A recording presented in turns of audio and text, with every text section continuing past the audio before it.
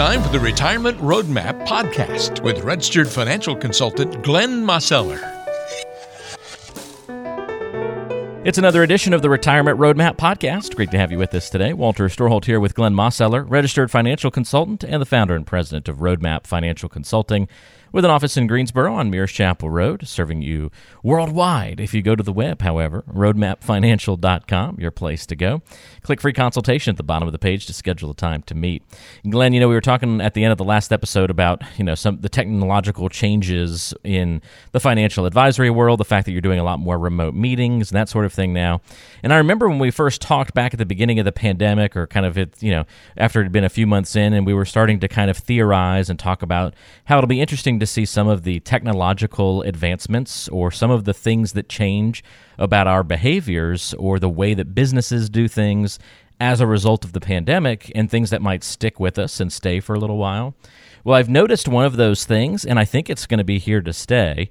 We went out to eat. We've been starting to go back out to eat at restaurants. We mostly are still just kind of eating outside, not going inside, just our personal preference at the moment, but also because it's been beautiful outside the last couple of weeks, so it's been perfect. But they no longer are using paper menus as a result of the pandemic, I guess. They got rid of all paper menus, and they put those little, QR codes, the little square graphics that you can scan with your phone. They're now putting all of those on the tables. They're building them into the tables or putting them on little placards. And so when you sit down, they say, scan the code, and you can view the menu on your phone. And so, boom, you just scan it, and you can scan right through the menu on your phone. It might be a PDF version, or it might just be their website. But instead of paper menus, that's sort of what they've seemed to have adapted to. And even with a lot of the restrictions lifted, a lot of the places have still left that in place. I think it's like a great change. I think they would make a lot of sense for restaurants to not have to deal with paper menus anymore. They can make real-time updates to their menu online or whatever, and immediately it's implemented at every table essentially.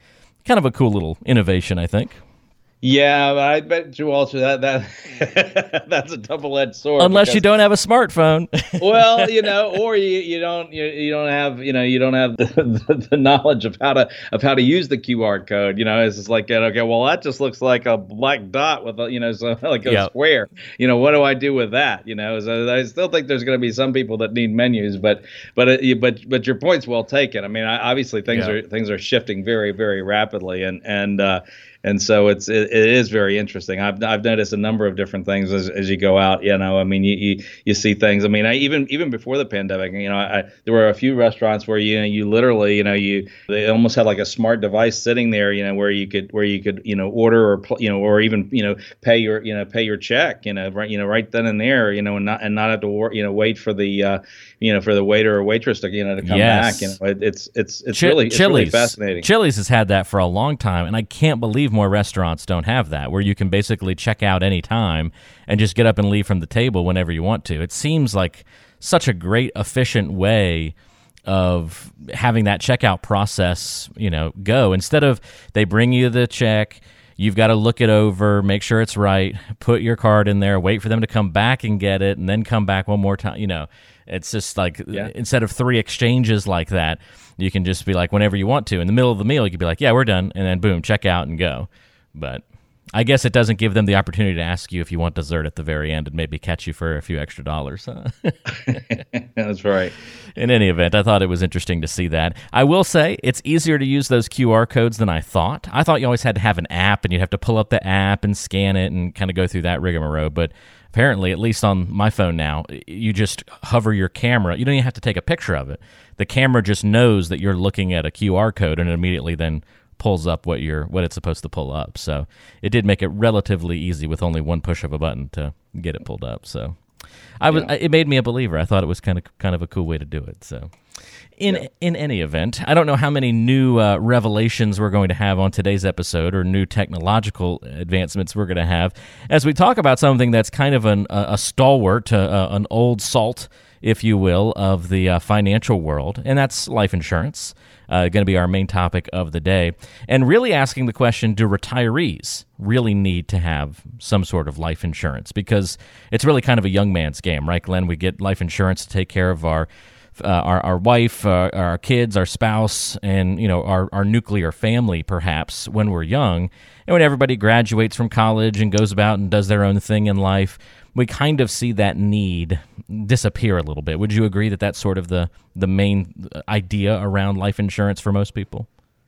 Well, I think most people have had that thought process, and that there's been certain elements in the financial world that has kind of directed people in that to that thought process, and that's true for some folks, but it's not as true for everyone as a lot of people think, and I think those are some of the things that we'll talk about, and because I really do think it's really a case specific scenario as to whether or not life insurance is needed beyond the working years. There's reasons for it and reasons against it, and of course it's as you well know, Walter. It depends, right? Yes. Because Yes. Everybody's situation's a bit different and everybody's needs are a little bit different. Yeah, it's a great point. And so that's some of the nuances we're going to get into on today's show. Do you really need life insurance as you get older, especially into retirement? So first of all, let's talk about why insurance is just sort of a bad word, Glenn. It evokes bad emotions for some people, or it gets made fun of, especially like a life insurance salesman. We've all seen, I think, the clip of Ned from Groundhog Day, the movie where Ned's always coming up and annoying Bill Murray. Life insurance is just sort of a bad word or a dirty word to people. Why is that the case? Why does it get a bad rap? Well, first of all, nobody really. What do you have to confront when you start thinking about life insurance, right? Death. Immediately, you fun. have to look at your mortality, right? And that is that's something that it's very challenging for most people to do. Right. You'll see that too with folks with their estate planning and wills and trusts and things like that. So many people put that off or don't deal with that because it's not a pleasant subject to really think about. But there are scenarios where there are folks out there in the financial world, maybe we call them, financial salespeople, right? Where they're trying to push and sell particular products, and oftentimes, when you're looking at any kind of an insurance product, there is always the concern or the question is like, well, what kind of commission is going to be created out of this? And there is the element of, depending upon how a particular policy might be designed or what particular product might be used, that where there might be, or not might be, there are folks out there that are really, focused on, what is their payday going to be or what is their commission going to be. And so that's a big red flag for a lot of folks that, that revolves around life insurance. And of course, insurance products are often, they're compared and contrasted with the financial markets, and they're in the same realm, but they're not the same thing. And financial products, have a wide range of uses and implementations. And when you look at investments, they're designed to do certain things, and insurance products are designed to do certain things, but they don't really. It's like comparing apples and oranges, and oftentimes they end up getting compared as if they're both the same, and they're not. And so when you look at, will life insurance have the possibility of having as great a returns as say an investment in the markets might? Well, probably not. At the same time, investments in the market don't have the same kind of guarantees that that can exist in insurance products. So it becomes this scenario where the insurance world and the investment world are kind of at war with each other, and they're trying to to gain an edge as to how they appeal to the consumer, and it becomes a really mixed bag in terms of what people end up believing and how they view things, and it's an unfortunate scenario because there are definite places where life insurance makes sense, and but it's not the right fit for everybody, and it's and not every single person who needs or should consider life insurance should necessarily be considering the same type of insurance as the next person. It's really that specialized and that unique to everybody's particular situation. Good point, Glenn. And it's unfortunate that it gets a bad rap. But yeah, it's not fun to talk about, but it's one of those things in life we got to suck it up and make sure we're focusing on the important financial topics like life insurance and addressing these things. So I guess where we start is, do we need it at all? I mean, how do you determine if somebody needs life insurance, period, before we get even into some of the other nuances? Well, and particularly when we're thinking about, I mean, normally most people think about life insurance as death benefit, and will it, what happens if you pass away? And like you say, the typical thought is that, well, if you're young and you have your spouse and family, and you're worried about, well, gosh, if I passed away early, will my spouse be able to make the mortgage payment? Will my kids be able to go to college? Will there be, an income replacement? I mean, those are the typical thoughts, right? About, whether or not you should have, life insurance in place, for that kind of thing. But, specifically as we talk about, folks who are either transitioning into retirement or in retirement, we still have some things to, to consider and think about, right? I mean, we have to determine, if one person passes away, in a married couple that's in the retirement years, well, typically what's going to happen is that you're going to, at the very least, you're going to have a loss of part of the income, right? And there's going to be one of the two Social Security checks is going to stop coming. The lower of the two ceases, and the higher of the two, benefit checks is what becomes the survivor benefit. There are times when there's pension income that either it completely goes away or gets reduced. And then the other piece of it, where a lot of people forget, is that if you go from married filing jointly to a single filer and on your taxes, you end up in a scenario where your deductions have just got cut in half, and your in the thresholds about what takes how much income takes you into the next tax bracket, that's also got cut in half. So it's a scenario where there might be a need for additional income, right? And that comes into play with maybe there is a need, and maybe it's a great need, maybe it's a small need, but there may be something lacking there, and that's something that really needs to be addressed and thought about. There's other pieces to that. There's, you always have to ask the question, is there long-term care? Is there any kind of hedge or protection against long-term care, needs and potential expenses? And the interesting thing is that there are products on the market now that are designed to be able to have that as a feature within a life insurance policy, where most people don't like the idea of paying for life insurance, and most people don't like the idea of long-term care or paying for long-term care insurance. But I've yet to meet anybody who's opposed to having long-term care insurance. They're just opposed to the possibility of having to pay for it because it seems so expensive. So there are scenarios where it makes sense to have the right type of life insurance in place that can kind of have your money at work in two different ways. It could serve as a tax-free death benefit. It could also act as that death benefit can be accessed while you're still alive if you needed long-term care or chronic care, and that's a really big plus, because then you don't have to worry about, hey, I'm sending all these premiums to the insurance company, and if I don't need it, then they're going to keep the money. Well, no, and in this situation, it's either going to go for your care or it's going to go to your heirs, and your heirs, maybe your spouse or your kids or grandkids or whatever, but somebody that you care about or yourself is going to receive the benefit, and that ends up being a scenario that most people don't really realize that exists there in the life insurance products that are on the market today.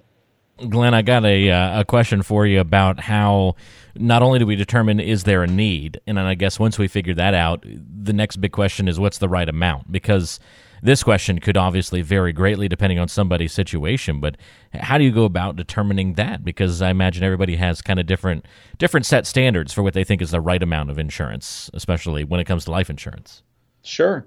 Well, I mean, Walter, it kind of comes back to those things that we were just talking about, right? If there's an income need, right? Well, how much income will be lost? How much income will be needed to be, recreated?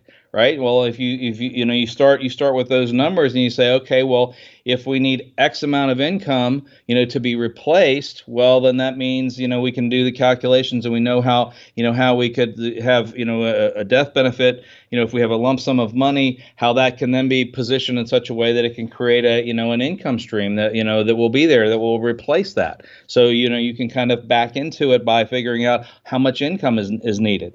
You can also kind of do the same thing in terms of estimating what you think you might need for long-term care.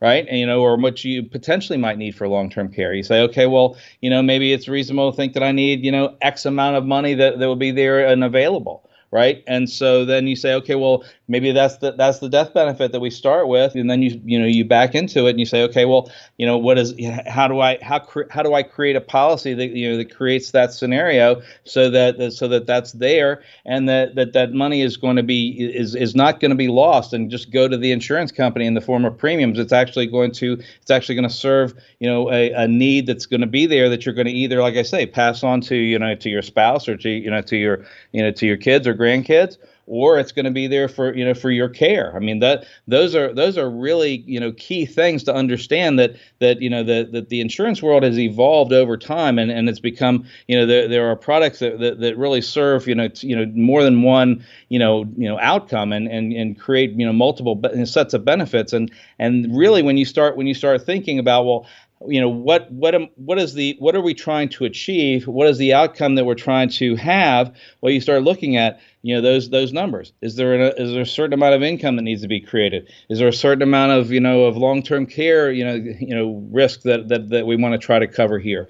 It can also even come to a scenario about final expenses. Right, in terms of it's sometimes folks their investments and their financial life is kind of tied up and a little bit more complicated, and they want to have a small policy in place where that it's like if they pass away, it's just a very easy thing that they take this policy, they send that off with a death certificate and it comes back right away, and then there's the money there to pay for somebody's funeral and their final expenses. There are a number of different things that come into play there, and like I say, they can be large death benefits, they can be small death benefits, they can be specific to all the different things that we've talked about. But it can also be for tax planning because think in terms of it. It's just like most people realize that that the death benefit from the vast majority of life insurance policy is tax free. Well, there are certain situations where folks need to have some tax-free money come into play into their estates in order to help offset other things that are likely to occur. So there's it's not a good thing, it's not a bad thing. It's a tool in the toolbox that has a lot of different uses. And the question is does your particular situation have a need or at least the possibility of something that should be considered, and then you can weigh the pros and the cons and you can make the determination. Is this something that makes sense for you or not? But you don't want to just dismiss it out of hand and say, well, that's for somebody else, and I don't need that anymore, without really doing the analysis, because there are situations where it's just like, oh, I didn't know about that, and if it's outside of your awareness, then you're not likely to even consider it. Yeah, it's not good if you're then not even going to consider something if you have the need for it. So we've got to make sure that we're having the right kinds of conversations about amounts and how we get to those numbers and what's under the hood in a couple of ways, I suppose. Are there some strategic uses of life insurance, Glenn, that maybe aren't obvious to some people? Well, yeah, Walter. I mean, I think the things that we were just talking about, right? I mean, it's very rare that you talk to somebody and when you particularly when I think one of the biggest things that comes up in conversation and discovery, when I'm meeting with folks for the first times, is what do you have in place for long-term care? And the vast majority of folks will come back, well, that's a concern that we have. I mean, we don't really have anything in place because it's like we've never really found anything that really made sense, and we always kind of felt like it was too expensive and this and that. But it's like we realized that hey, we're exposed, right? Well, and very rarely will they have any idea that you can utilize certain types of life insurance to help hedge those risks, right? I mean, and most people don't think about income replacement either, and they don't think about the fact that it's like, once they pass, once one person passes away, that that automatically, within the very next year, the surviving spouse is a single filer, and they're in a situation where their income is likely dropped. And they are also in the same position that not only did their income drop, but they're likely going to end up being in a higher tax bracket. I mean, that's something that most people don't really think about and consider when they're doing their retirement planning.